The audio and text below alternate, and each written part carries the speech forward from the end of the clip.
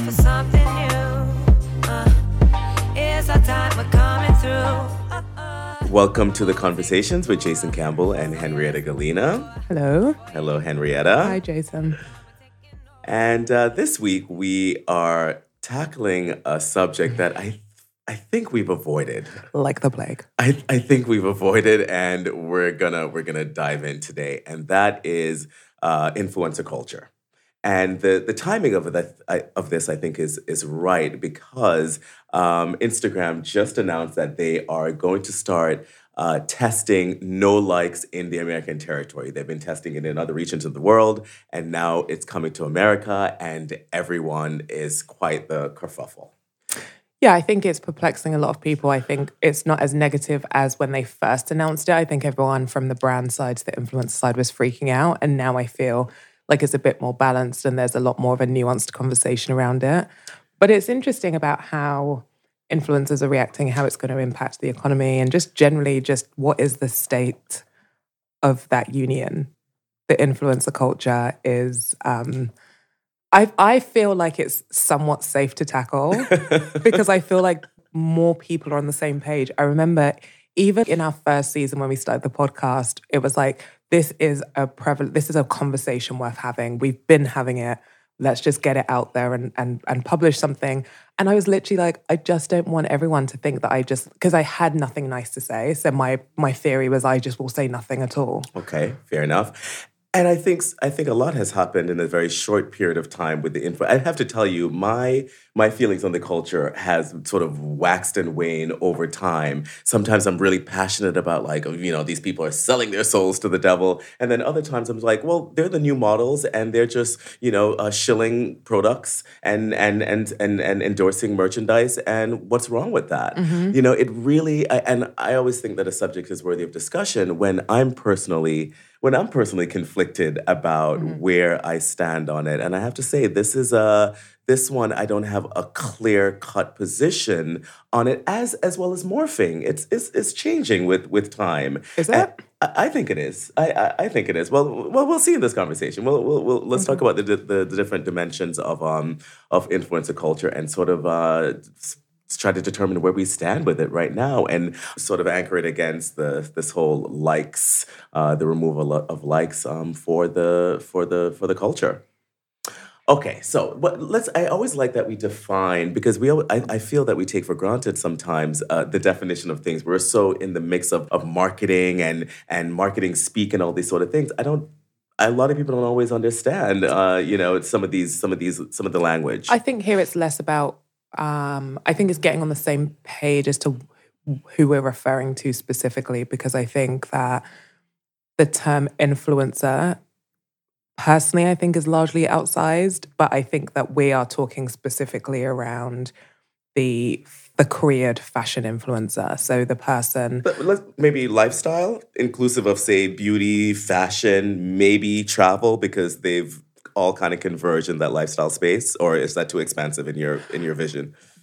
That is true to a degree. There is a convergence of lifestyle, but in the way that all brands say they're lifestyle, but really they're in hospitality or they're in fashion or they're in beauty. So fair enough. Okay. Yes, by virtue of them being human, there is a lifestyle around there where they travel and, there's like beauty products involved. But for the most part, I'm talking about fashion, because I think that beauty influencers, travel influencers, I think that there are other nuances involved that don't necessarily apply to when we talk to fashion influencers, enough. Particularly as it pertains to authenticity. Okay, fair enough. So yes, let's for the sake of argument, say we're covering lifestyle influencers, but largely when I'm talking about it, I'm talking about it through the lens of fashion, and obviously as it pertains to what I do. Okay, and I will attempt to add my definition to this, but by no means is this is this gospel.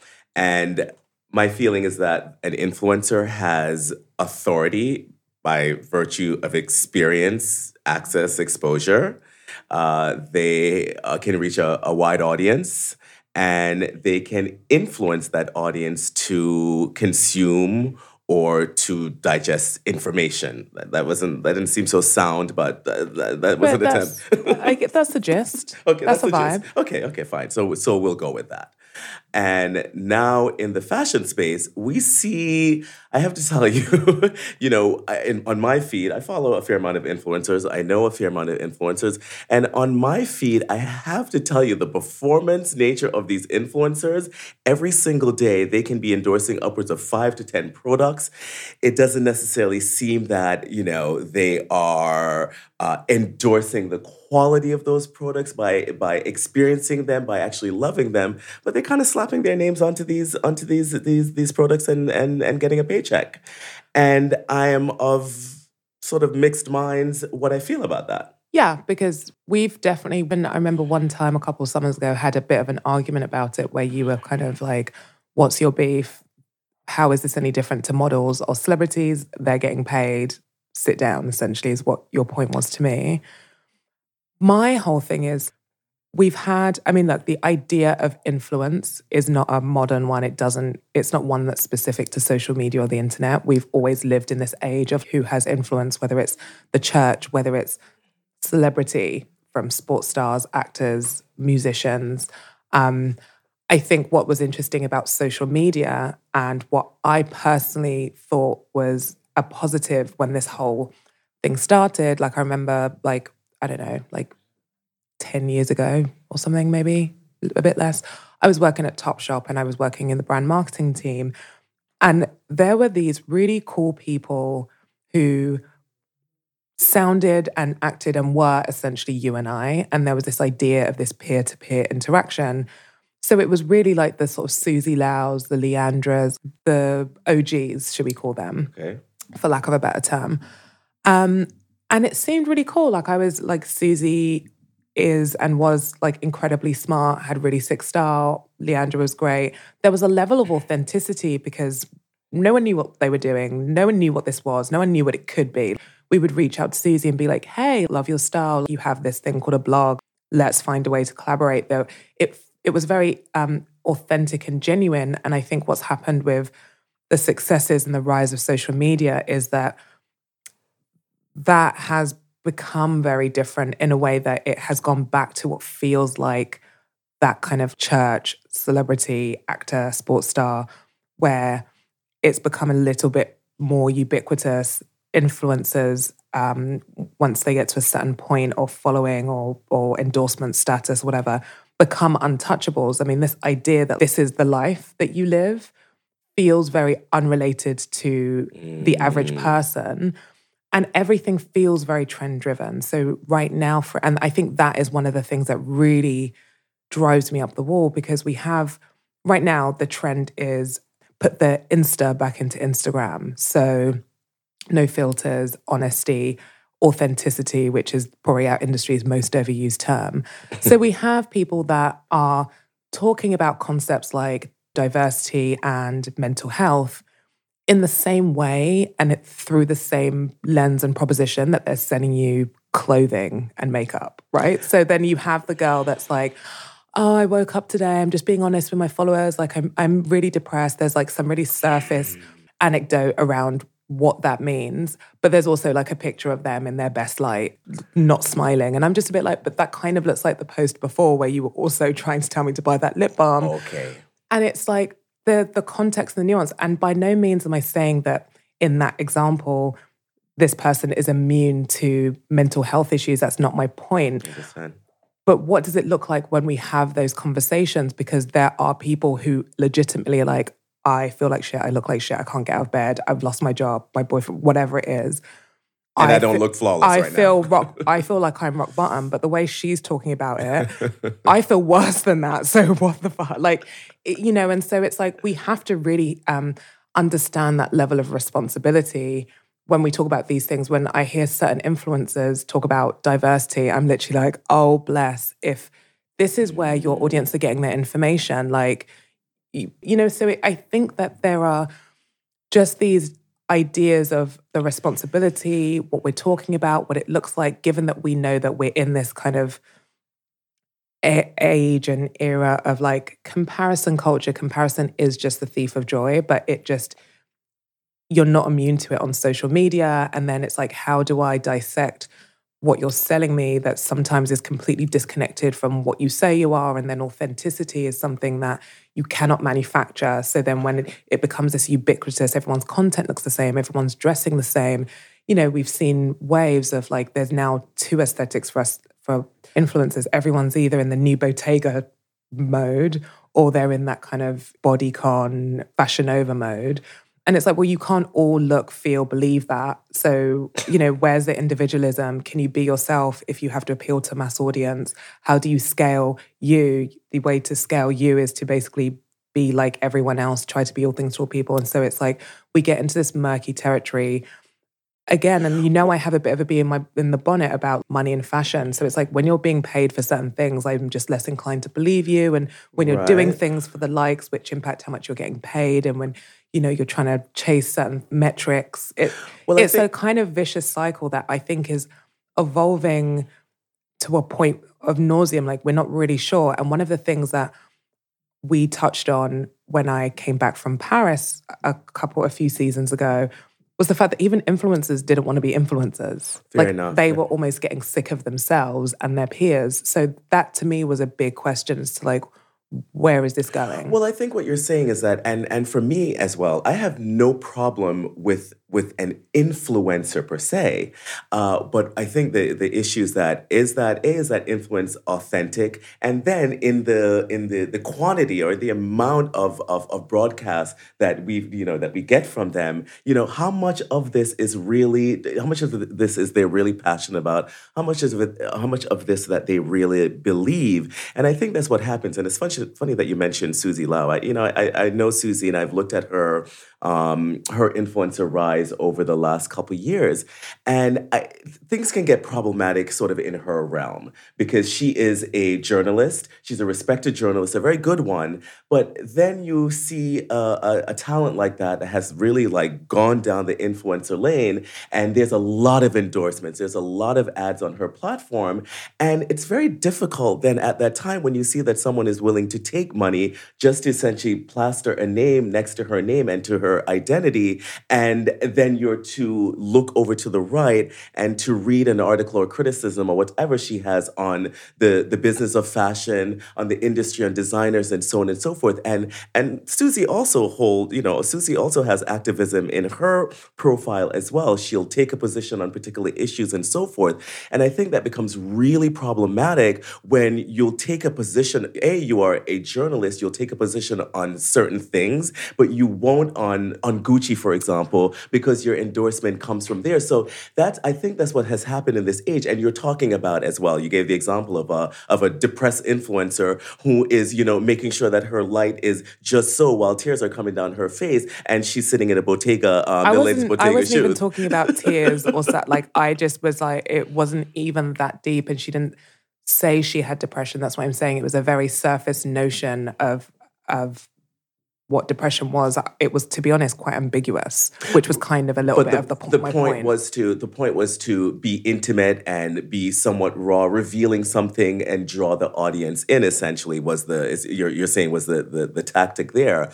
And yes, that can become problematic because you question what the agenda is for that influencer, especially when you say that with the previous image the lighting was very similar and they're schlocking X product for X brand. And so I think in that space, while I love the democratization of different players that don't have to be, model size, typical model look of a very narrow view on let's say, purveyors of style, or a very narrow view on endorsers in other ages. I love that. I love that part of the influencer rise.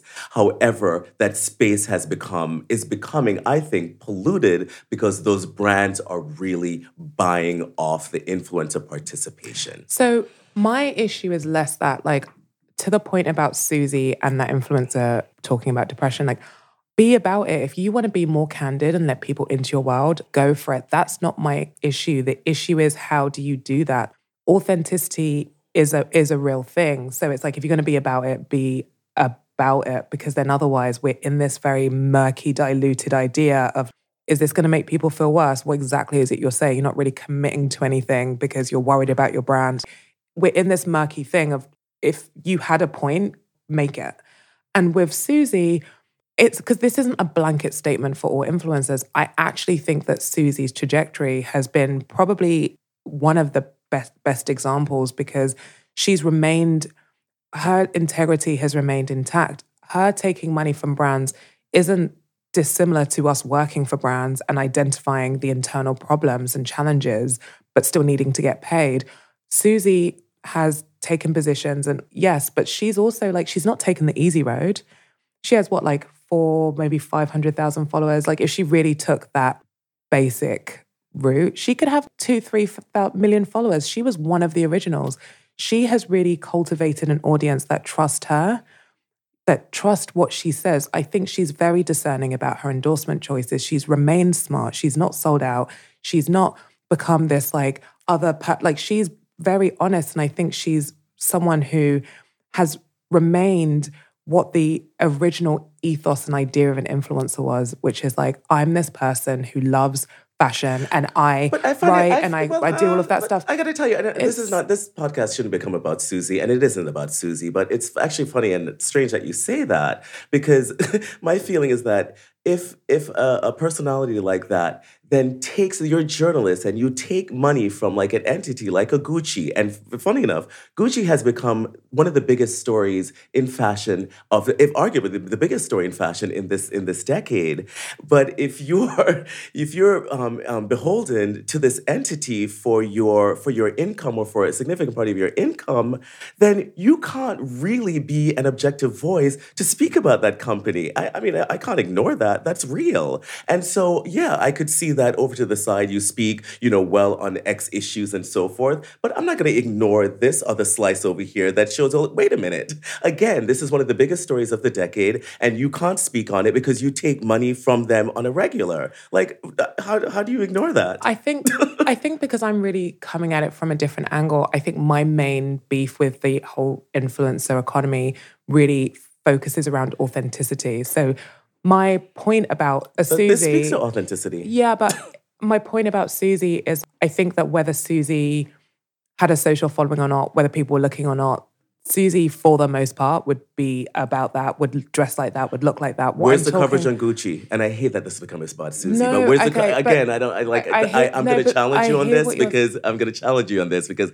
again, this story has been so big, and it's not as though I'm looking out for Susie's weigh in on Gucci, but we could talk about other personalities who have these kind of endorsement deals, and their lack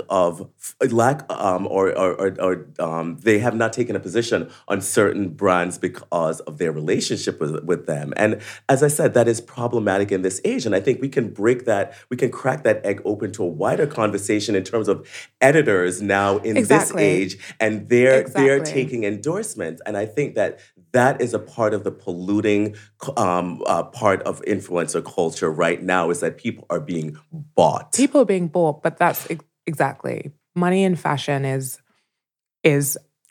actually its own topic, so we should revisit that. We should. We really should. What I'm saying is that's not specific to influencers. Like you said, you've got editors. I was just reading an article. Editors are the new influencers. I was just reading an article that Anna Wintour did an interview that was if you had 2 dresses of equal weight, or I forget, 2 beautiful dresses or whatever, one was an advertiser, one was a non-advertiser, which would you feature in Vogue? And she said the advertiser every time. It's just that money in fashion, I think, is a separate conversation. What I'm talking about is the believability, the authenticity, the point, what this is doing to our ecosystem of fashion, what this is doing to other people, like followers' mental health. This whole idea that there are people who wouldn't look like that, would be much heavier, would be different, would dress differently, would be saying different things if they weren't trying to be influencers. That's what's created this ubiquitous aesthetic, this ubiquitous level of content, this ubiquitous way of dressing. Well, it's so funny that my you whole focus thing on is that. my whole thing is like for instance, my little sister, I have 2 little sisters and an older sister. One of them is so extra. We call her for some reason we call her the Kim Beyonce of the family. She's that girl that is done up to the nines at any opportunity. She's videoing herself. She's like, what's up? Like, she's that girl. She's doing that whether she's an influencer or not. She is contouring whether she's on camera or not. She's that girl. Even people like Kira Frangi, I get it. That's just who you are. It's not my bag. But I kind of just believe that you are who you are. And to a certain degree, you're probably in a slightly more inflated version of maybe who you naturally are. But you're about it. You're about what you're about. And you take money from the people you take money from. And that's your job. And that's what it is. But there are people who also aren't about it, but do that job and say they're about it. And I think that that's really where I'm talking about that whole idea of what are we doing, which is problematic, even from a business standpoint of overinflated numbers, buying likes, all of that, those things that influencers do to grasp this, I am an influencer. The way that brands are clamoring, like, we have to work with her. I know she's not cool, but she has a big following. And like, but it's just become this thing. And I'm not saying that it should or shouldn't happen. I'm just saying that it's kind of the elephant in the room. Like, most influencers don't like other influencers. Most influencers are trying to diversify because they don't want to be influencers.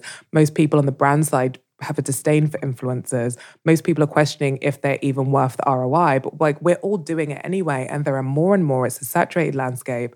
And this is a thing, but no one's really talking about it. It's just very much like it is what it is, and we all just dislike it. So I think to me is what's interesting. Well, I'll pull the lens out a bit on this one, and I'm more seeing like the cultural impact of what influencers represent, and in spite of, fine, if I'm looking at particular personalities and what they represent in this fashion space and how they have approached this influencer role, that may be a bit different. But generally speaking, I love this new symbol of success. I love that, one does not have to be filtered through a Hollywood lens in order to come out the other side and be deemed worthy of endorsing a product or launching a product. So I'm really encouraged by the entrepreneurial profile of the influencer culture. I mean, let's be honest, there are successful entrepreneurs that are coming out of there, like in short order, that are coming out of that world.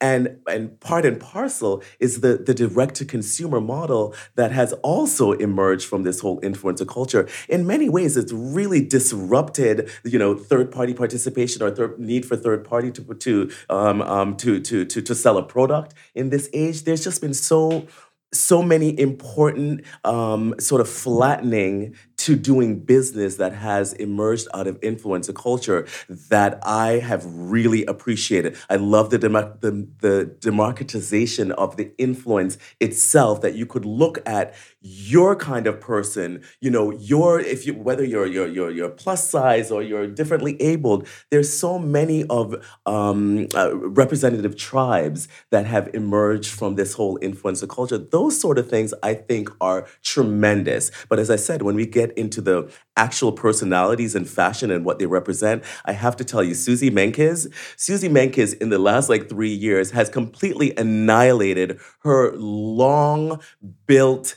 authority in this business, because she's running around like a fangirl trying to be an influencer, taking snap backstage and promoting designers and movement and things in a way that a seasoned journalist should not. A seasoned journalist should not be endorsing something simply by taking a selfie with a designer and broadcasting that out there and using that as a substitute for journalism. So if we're going to talk about the nuanced part of this influencer culture, those are the kind of things that I say capture my attention. But the general influence, I think it's quite major. And this isn't a blanket statement. I'm not saying that the entire influencer economy needs to go away and that the idea of these influencers needs to disappear, because to your point, everything you've just described is really wonderful. And I think that anything we can do to disrupt and democratize and humanize fashion is amazing. That's obviously not my beef. I think what we're talking about is people who are incredibly disingenuous. And I mean, it's like anything in fashion or in any industry, there are people that take concepts too far. So, and I was even just reading an article on BOF about the fraud within the influencer economy. So it's like, there's just these stages and these levels that I think the original kind of focus for this conversation was around influencer likes and the conversation around that. And I think that one of the things I'm most excited about with the likes disappearing is the fact that there's not really going to be that need to chase a certain metric that people have been using as decision-making markers. So it's almost like if people aren't really understanding from a front-end perspective how your content is performing and making decisions based on that and the algorithm being based on that type of ubiquitous content, etc., you're kind of going to have a point of view. Right. So what you post and your content that you put out there and the things that you say are going to have to be determined by just other factors, right? And I think we're going to start looking at things through a more authentic lens. So like, I almost guarantee that even things like, I call it the Insta Stories voice.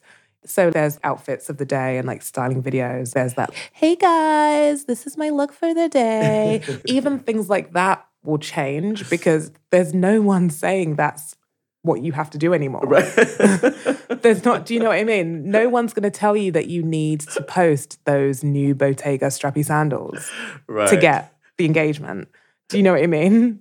No one's going to say you need to post the padded bag or wear that, you know. So I think that we're going to have a different set of markers, and that is going to be like, what's unique to me, what makes me me, because ultimately, isn't that really going to be the only metric that brands really focused on? Because there's no way of showing your audience what is performing well in the form of likes. So I personally think that if anything, as much as I'm on this bitch rant, the optimism of taking away likes, I think, is going to force a lot of these influencers to actually have a point of view and really focus on them and who they are and what they have to offer this industry that isn't a blanket, ubiquitous, homogenous idea of this is what an influencer is, this is what an influencer says, and this is what an influencer does. And to seize upon that point, yes, if that change can come about with this introduction from Instagram,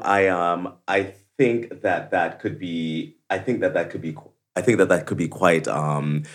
quite helpful because in this comparative culture, yes, I mean I understand in this comparative culture, we're looking, and that's part of my issue as well. We're looking to for authority and influence in people that are not necessarily worthy of that authority and influence. That's like the other side. That's the other side of my argument that anyone can start putting on, and usually they're influenced from someone else. Anyone can start putting on whatever outfit and start speaking about it from that platform and try to influence an audience of people out there. And what part of my problem is that for the younger generation, they are looking to these, I mean, let's be honest, they're some of the most important players in fashion in this current generation, but they're not necessarily doing much. So they're not imparting much to the next generation. They're just putting on clothing and putting the brand and putting an ad next to it. There's not much content to this influencer culture. That's, if anything, that sort of pains me about this is like, well, what does this represent? What does this say? But that's what I'm talking about, the trend thing. Like, before the term influencers, they were bloggers because they had blogs where they had to create content, which was usually in photo and written form. Yes. Then then video form. Obviously, YouTubers is like its whole kind of other ecosystem within that. But like there was a discipline to it. Yes. And then Instagram took off, and then it was like, I don't even need to do that. I could just get paid on this platform and just take so. That's I think that was the pivot when we went from like people who. You're right. You had to be a bit more discerning as a brand or as a person as to like who. You had to have something to say because there was a platform that you had to hone. Yes. Whereas now it's very different. But also to your point about the younger generation looking up to these people, my concern. I have a little girl. My concern is that they're looking up to things that aren't real. That's what I'm talking about. I'm like, okay, she does not look like that. Oh, okay. Facetune is real. Facetune is very real. She doesn't have that life. She's probably paying rent that she can't afford to live in an apartment that is Instagram friendly. Yes. She's definitely not traveling like all of these things of like, oh wow, she's doing this and she's got those new Bottega shoes, they're like $1,200 and like, I can't even, but it's not real. So my whole thing is if this whole idea started from this idea of she's cool and like I could take style influence from her and it's authentic and it's, not taken too seriously, whatever. If it started out like that and now people are using it as sticks to beat themselves with and they're aspiring to things that aren't real, like at least when you were like fawning over like, I don't know, Nicole Kidman or Halle Berry, they were untouchables and like, yes, they were, I don't know, beautiful or talented or whatever the case may be. But there was that reality check because you knew that that was a very specific situation that's very specific to them and that actually that's not real life and like they're not even pretending to live in the real world and like you take everything with a grain of salt and you take everything with context. Whereas here it's difficult to contextualize what you're looking at when people aren't telling the truth, when everything's so ubiquitous, when things are so ubiquitous, you think that it's real and there's just a lot of psychological warfare that's happening that makes this very difficult to navigate, both from a brand standpoint and what that means for the way you are processing budgets and marketing plans and content strategies, but also from a follower standpoint, it is a bit problematic because I think that it is causing a lot of the Instagram fatigue, the mental health issues that we talk about, but no one's attributing it to anything other than comparison culture. But what are we comparing it to? Yes, sort of to our other friends, but they're our friends, so we have a bit more context. How do we not sound like haters in this? And I have to say... Which is why we haven't done this podcast for like 2.5 years, because I literally was like, if I don't have anything nice to say, I'm not going to say anything at all. But I don't think it's not nice because I don't think it's criticism. I'm not sat here trying to be an asshole. Like, my point isn't to offend or hurt people or like say people are trash. I'm not saying anyone's trash. I'm just saying that there are certain practices around this influencer-ness, which a lot of people have admitted to, like in terms of chasing likes or feeling that pressure to perform and that pressure to get brand money. And like, I really empathize with that because you're caught in a cycle that is hard to get out. Like, if that's your reputation and that's your means of living, like, how do you all of a sudden say, oh my God, this has totally escaped me and I've built this platform based on something that I don't recognize as me anymore? You're not really going to turn around one day with no makeup and just like be, and so I can sympathize with everything that we're talking about. That being said, it doesn't mean it doesn't warrant the discussion. I mean, we're all having them internally. We're talking about it inside brands. We're talking about it amongst ourselves. And it's, again, but no one really wants to say anything because I guess you don't want to look like you're hating. You don't want to look like you're mean. But also, there's not really much to be done. I mean, 20 new influencers pop up every single day. So it kind of also just is what it is. But I think as it pertains to the new algorithms and Instagram taking away likes, I think that there is going to be a slight paradigm shift because if that's not what you're chasing anymore, there's a level of liberation that I'm hopeful will yield more realistic connections and more realistic portrayals of what life is and what influencing is and all of that stuff that we're talking about. Full disclosure, and I have to say, I have some experience and some firsthand knowledge on this influencer thing because my profile on Instagram, I was an influencer on Instagram. Oh my God, Jason, you were literally you were being an Instagram follower. You had 500,000 followers. I had 500,000 followers. Literally, I couldn't explain how I got those followers. Besides that, I was very consistent with my curation and so forth. But yes, I got a lot of attention my way, and I saw what happened with influencer culture. I've restarted my account and I see currently, I'm looking at my likes. I'm looking, you want to see what performs and what doesn't perform and so on and so forth. It's that dopamine thing that people speak about.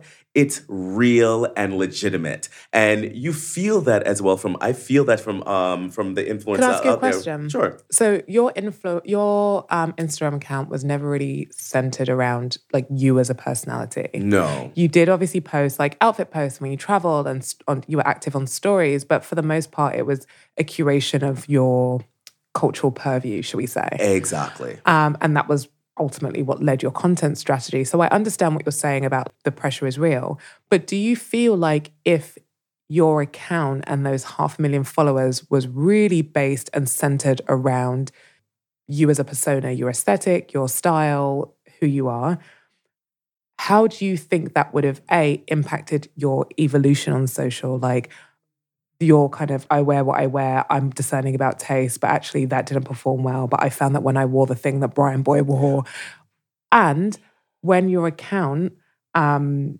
of got taken away, or when that whole change happened, do you think that would have really impacted your sense of self? Because when that happened to you, I was like, oh my God, I actually do know influencers that like would have gone to Instagram, banged down the door, and maybe even taken their own life. It's real. And you were really chill about it. And the only thing I can peg it down to is obviously you are, of a different generation. You're more have developed character, like that these things don't bother you. You have perspective. But also I was like, maybe it's also because his Instagram wasn't about him. So it's not really commentary on him as a person.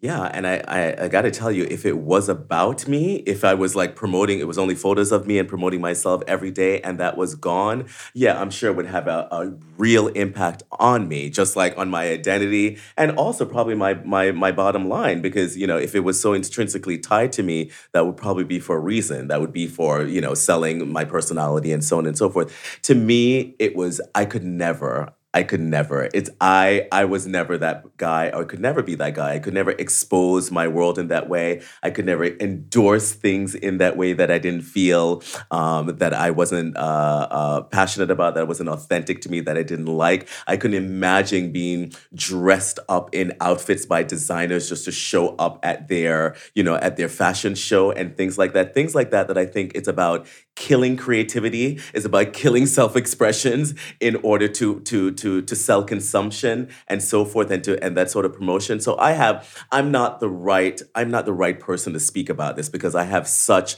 hard-boiled ideas about, certain things that I would do publicly and certain things that I would never do. And that's why you say that now. That's my point. Well, no, you say that now. Well, and that's a good question, actually. I appreciate that challenge. Fine.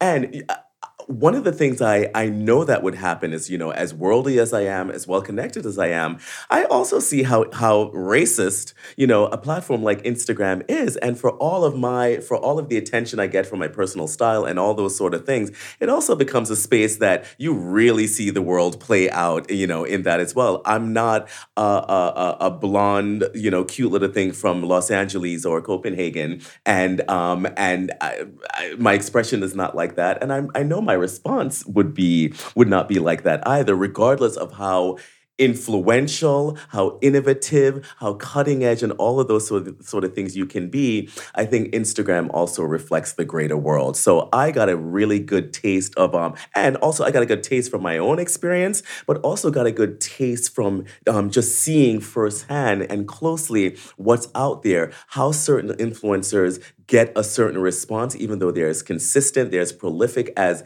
their other counterpart. So it becomes a space as well that it's sociological. It really, really is. And so for me, my identity and that profile, I was always very cognizant of it. And the reason why I was, there was such a deluge of images, of curated images from elsewhere, was that it filled the space of where someone may have wanted to see me more personally. It's not something I was willing to trade. So that's also what you're attributing this real homogenous aesthetic of these influencers and the types of content verticals and the types of posts being so homogenous. You're attributing it to the way that Instagram sees the world or sees the industry, and that's how they're basing their algorithms, which determines how people post, which determines what's liked and all of that sort of stuff. Absolutely. And you see how things are. You see how things are ranked popularly. Amy Song's popularity and what she represents, for Asian culture is deliberate. Chiara Ferragni and her, Chiara Ferragni, you've never said her name. I have wrecked her name on this podcast a number of times. But was Chiara Ferragni, her being so telegenic and with her white smile and blonde hair and Italian identity, all of those things figured in. And I hope it doesn't sound like there's any sour grapes, but my feeling is that I would not put myself out there on such a stage, because that sort of profiling is not something I was interested in. I just thought about, there aren't really that many Black influencers, are there? And there's a reason for that. I just thought about that when you said that, because I was like, well, what about? And I was like, oh. No, there's a reason for that. And if you look at the successful Black influencers, their numbers are a fraction. You know, the one that are noted, their numbers are like a quarter of their white counterparts. And as I said, they're as prolific. They're at the same events, and you know, some are as thirsty, but they don't get the same. Some are even posting the exact same content. But they get a very different response. And so it's problematic in those ways, but again, no more problematic than it is outside of digital culture in real life analog, you know. So that there are definitely issues. There are definitely issues there surrounding culture, surrounding race and identity, and all those sort of things that play out on Instagram. But of course, you would expect that. Of course, you would expect that. This is a microcosm. In many ways, it's a macrocosm of the world that we live in currently. So, Henrietta, I mean, in discussing this, I just feel there's so many other areas that I feel that we're going to have to tackle on this, because this is like a bubbling terrain here. There's all I need to say about influencers. I will not have another conversation on this podcast about it. Well, you know, what I would really appreciate is, like, we know some of the influencers out there, some of the popular ones. I would love to hear from the community, because I think I know in fact that this is a hot button issue, because it gets a lot of people but I think riled we would be, up. I think, look, which is also partially why it's like, okay, yeah, we said it, and, you know, LOL, I said what I said. I said what I said. But we can have conversations with the community, and like we've had that's kind of almost what gave us you know, we should talk about this, because like we've been talking about it for you and I have definitely been talking about it for a good few years. Absolutely. I think we'd be hard pressed to actually find someone who's in it to talk about it. Because even the behind the scenes conversations that I've had with actual influencers, they're so closed doors that, I mean, because really the conversation is about someone who, because it's one of, I think a lot of the main criticisms that we'll get for this episode is like, well, it's all right for you to sit behind the mic, or it's okay for you to say that you're not in it, you don't understand the pressures, or you're not an influencer, and this is real, and this is my life, and this is how I see it, and it just so happens that it's the way other people see it too. Or, you know, there's many very reasonable and valid counterpoints to absolutely every single thing I've said, and I'm aware of that. We're just never going to have that discussion with anyone who's actually an influencer again, because... Well, no, don't say that. No, I don't think you should speak. Do you think that you know someone who would be willing to even speak about it in an open forum? I would hope so. I don't know why an influencer would shy away. And let's be honest, if I was an influencer making a very healthy living from my endeavors, and I had to sit in a forum and support and argue that position, I would readily do that. Because there's no, you know, we're all hustlers out here. We're all trying to make an income. To my point, if you were an influencer, which isn't really the point, because we're talking about a slightly different positioning. But I mean, God, I just sound like a bitch. For the ones that we know out there, okay. Well, let's take that as an invitation then, to weigh in on these issues. What is the final? Where have we landed on this conversation? Because I feel like I just did a monologue and then we spoke about some stuff. I don't know that we really came away with a takeaway, because let me be clear. My point wasn't to sit here and hate on influencers. I'm just not that ill-minded. That being said, I do stand behind the issues and challenges that I personally see as being prevalent across this influencer industry. But with the changes of Instagram, and Instagram is the main and most important platform. Obviously, you have Facebook still, and you have YouTube, to me, as a whole kind of other subsection or ecosystem within this, but that's not really where I'm kind of going with this. And obviously you have rising platforms like TikTok, the effects they've yet to be seen. That's what I've identified. These are the conversations that I'm having.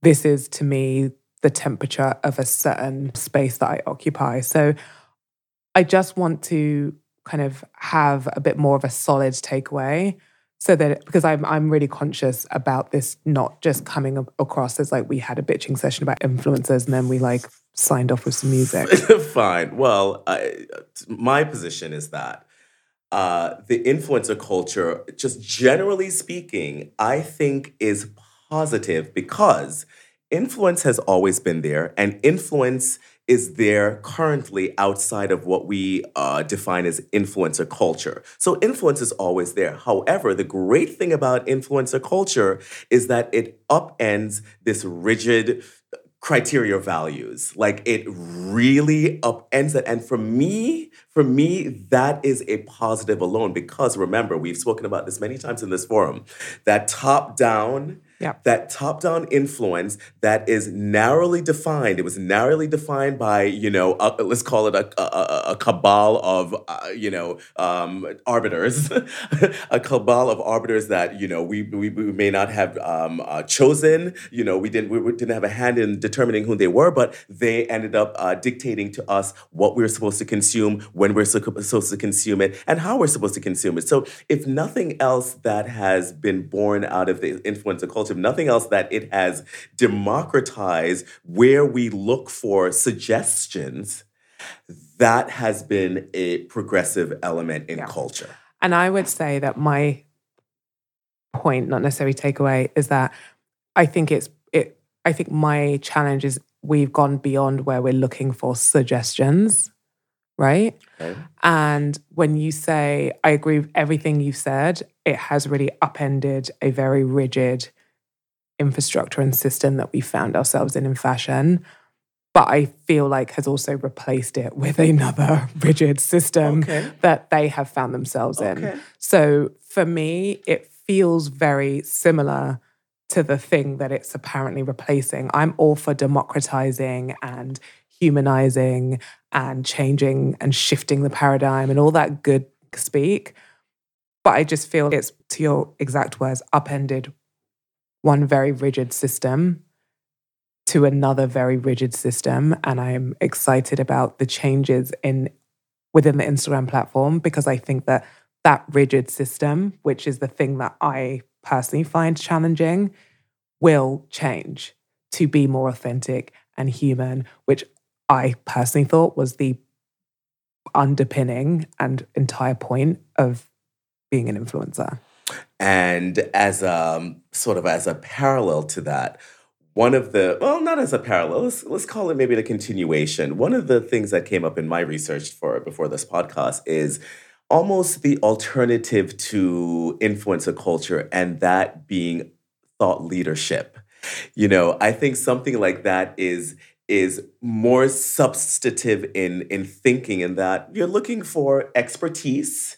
You're looking for people who have gone through a certain rigor of education and work in an area that there's real deep knowledge and expertise in. And the point has been raised, and the research, what I found was that people were sort of like, okay, if you have a fraction, you have 5,000 thought leaders as opposed to 100,000 followers.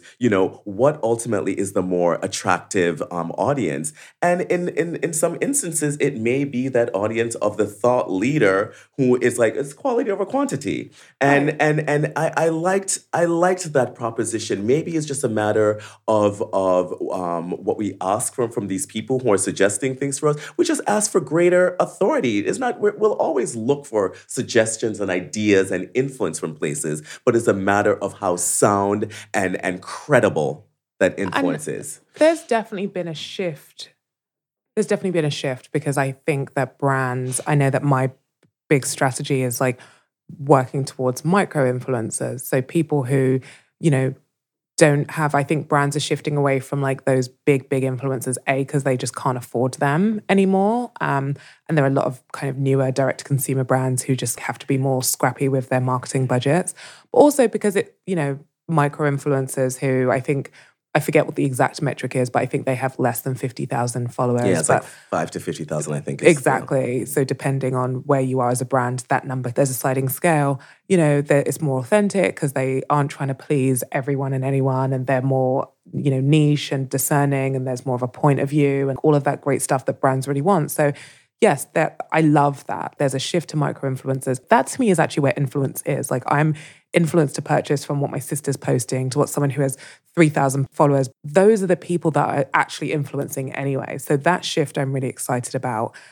But when we talk about opinion leaders, thought leaders, entrepreneurs, like all things in fashion, those terms are being co-opted too. So actually, influencers are those things too, because where we are as a culture is that everything is up to interpretation and everything is subjective. So who's to say that the absolute basic influencer that don't follow her, but she keeps showing up in your Explorer feed anyway, who's to say that she can't label herself a thought leader on anything? Because it's like if you say you are, and that's where we are. So when we try to break down these terms, you know, and we talk about semantics all the time, I personally think semantics matter because the meaning of words shouldn't be co-opted or shouldn't be diluted, and it should be about what it is. Like sustainability is a thing, like authenticity is a thing, like thought leader is a thing, journalist is a thing. But it's different when everything's democratized and up for grabs because, you know, you could be a model, you could be a DJ. Modeling for what? That doesn't really matter. DJing off of YouTube is a thing. Like, you know, you could be a thought leader. These ideas lack that rigor of definition. Right. So even when you talk about thought leaders, there are articles and Instagram bios with the very people that we're talking about in that category. So I think it's all this, it's all converging. And I think that's a big part of my kind of like, you know. Okay, point. Okay, well, to that point, I'm so tired. Okay, we'll be revisiting this more than once, I'm sure, and we would love to hear your comments, particularly in this one. Next time. Bye.